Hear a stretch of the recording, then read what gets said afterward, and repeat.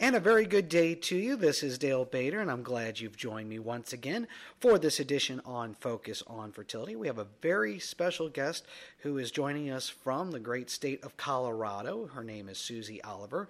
She is a clinical support specialist with Vitrolife, as well as she has spent time in the lab as an embryologist. And actually, Susie, let's start there. How long did you serve time working in the embryology field, and where at? I spent 15 years working as a clinical embryologist for programs in Colorado before joining Vitrolife, and I've been working as a clinical support person for Vitrolife for about 12 years. So I've been in the field for over 25 years. And I'm going to take it over that 25-year period, because just in the short period that I've been around with ART, I've seen lots of changes. So in 25 years, I'm sure you've seen things go drastically and grow drastically over that time. Is that correct? Yes, for sure. When I was first in the IVF lab, it was the beginning days of the ICSI procedure, for example. So there's been many improvements to technology and technique and procedure and stimulation drugs, but perhaps the EmbryoScope time-lapse technology is the largest innovative design and concept of something that's been introduced into the field of IVF that actually has a clinically proven impact on successful outcomes and improving a patient's chance for success through the technology that it offers.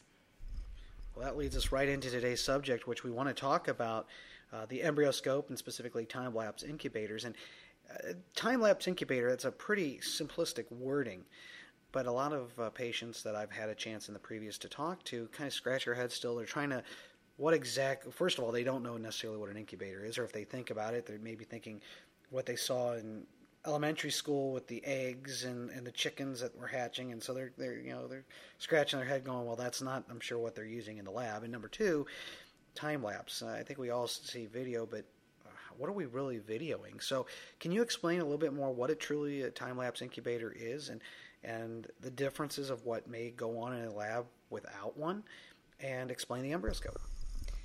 Sure, I'll be glad to, Dale. First of all, in a traditional system, the dish of your embryos will be taken out of the climate inside the incubator about 3 to 5 different times through the course of your cycle.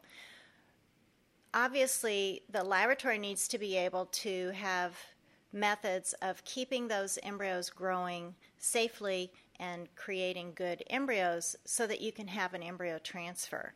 But every time those dishes are removed from the incubator, you're exposing those embryos to any sort of external change in the environment, because an incubator is really like a heated box that has specific gases being piped in a certain temperature. So it's trying to mimic inside the mom's body what you would see in nature.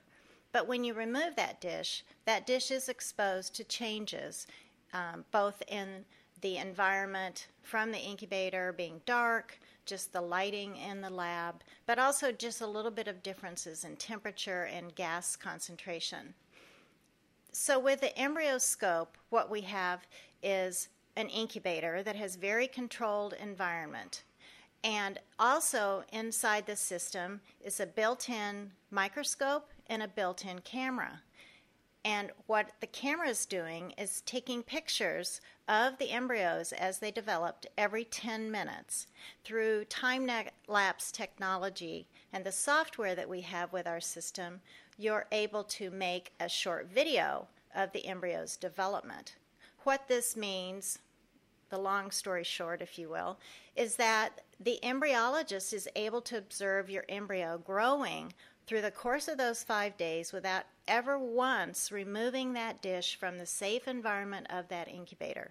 This means much more stable environmental conditions, which means less stress on your developing embryo, and that translates into higher quality embryos.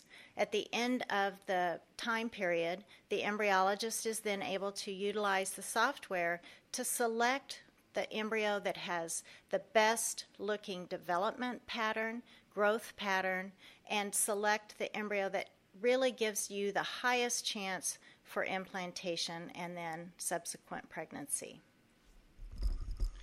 Now, I was doing some research and I noticed some of the information that I found regarding the EmbryoScope, and kind of summarizing a little bit of what you just mentioned was, they kind of show a picture of about 3, 4, 5 pictures of an embryo.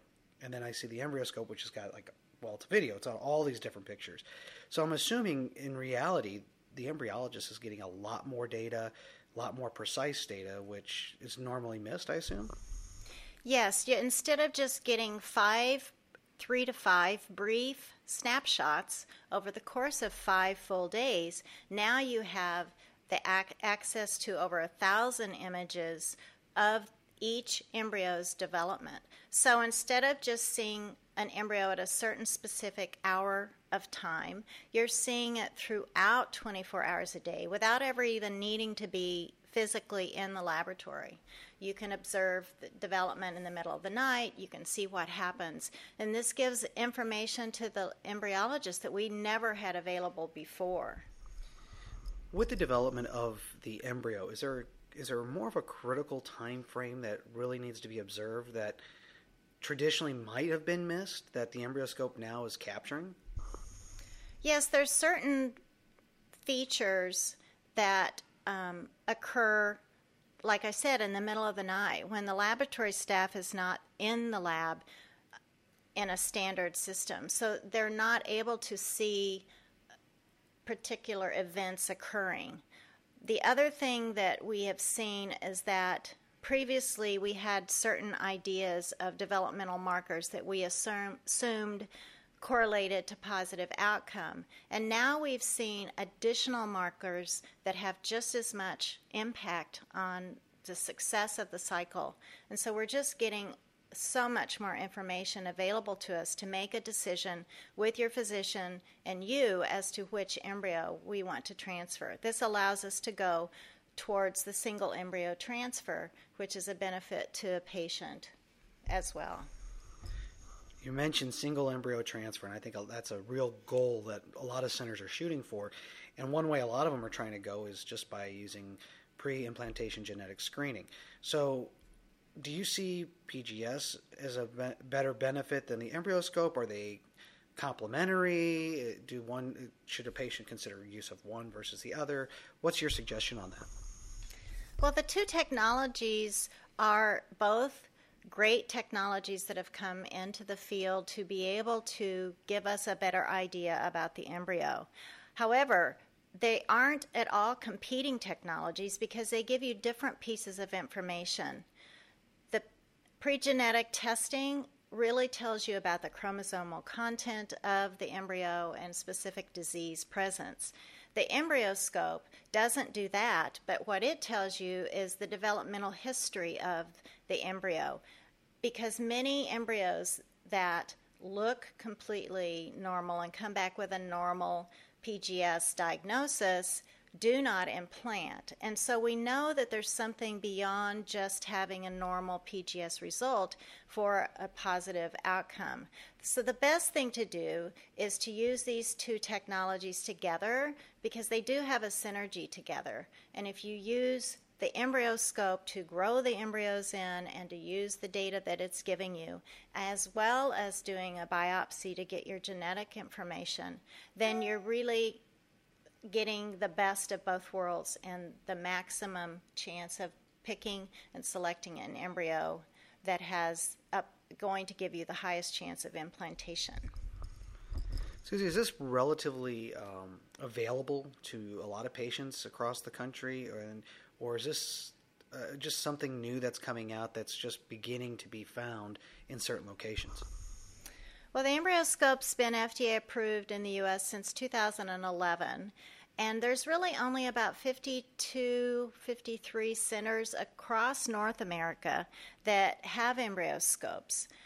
Some centers have multiple units, and some just have one unit. So that means that it's not as readily available as you might think, but it is becoming more and more common that clinics are at least owning one EmbryoScope so that the patients do have that option. So if a center only has one, is there a limited space, or are these relatively large units? So, or do you need to have multiple units? That's a great question because there is a limited space within each EmbryoScope. However, your clinic practice of whether or not they batch or they run continuously is going to dictate how many patients they can put into the unit at a time. But we find that it works well for smaller programs as well as larger programs. It's just that larger programs and clinics will need more EmbryoScopes if more people select to go in them. And are there any centers at this time that are solely using EmbryoScope technology, or is everybody pretty much using a combination of traditional methods as well as the time-lapse? There are some clinics in the U.S. that are strictly using EmbryoScope for all patients and have enough units to make it available for all patients. But the majority of clinics will not be able to offer it to all patients and therefore have to come up with a strategy how they're going to offer this to their patients. Well, Susie, this is a really exciting technology, and if you'd like to see more information regarding this, there are videos available at the Vitrolife website as well as at mcrmfertility.com, one of our proud sponsors here of Focus on Fertility. Susie, thank you so much for joining me today. Well, thank you for having me, Dale. If you've been trying to start your own family and haven't had success, you're not alone. Millions of people just like you are experiencing the same very personal and painful frustration.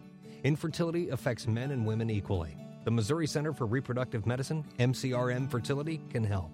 MCRM accepts most insurance and you don't need a referral. They offer the most advanced science and technology, including exclusive techniques and the EmbryoScope. Check them out at mcrmfertility.com.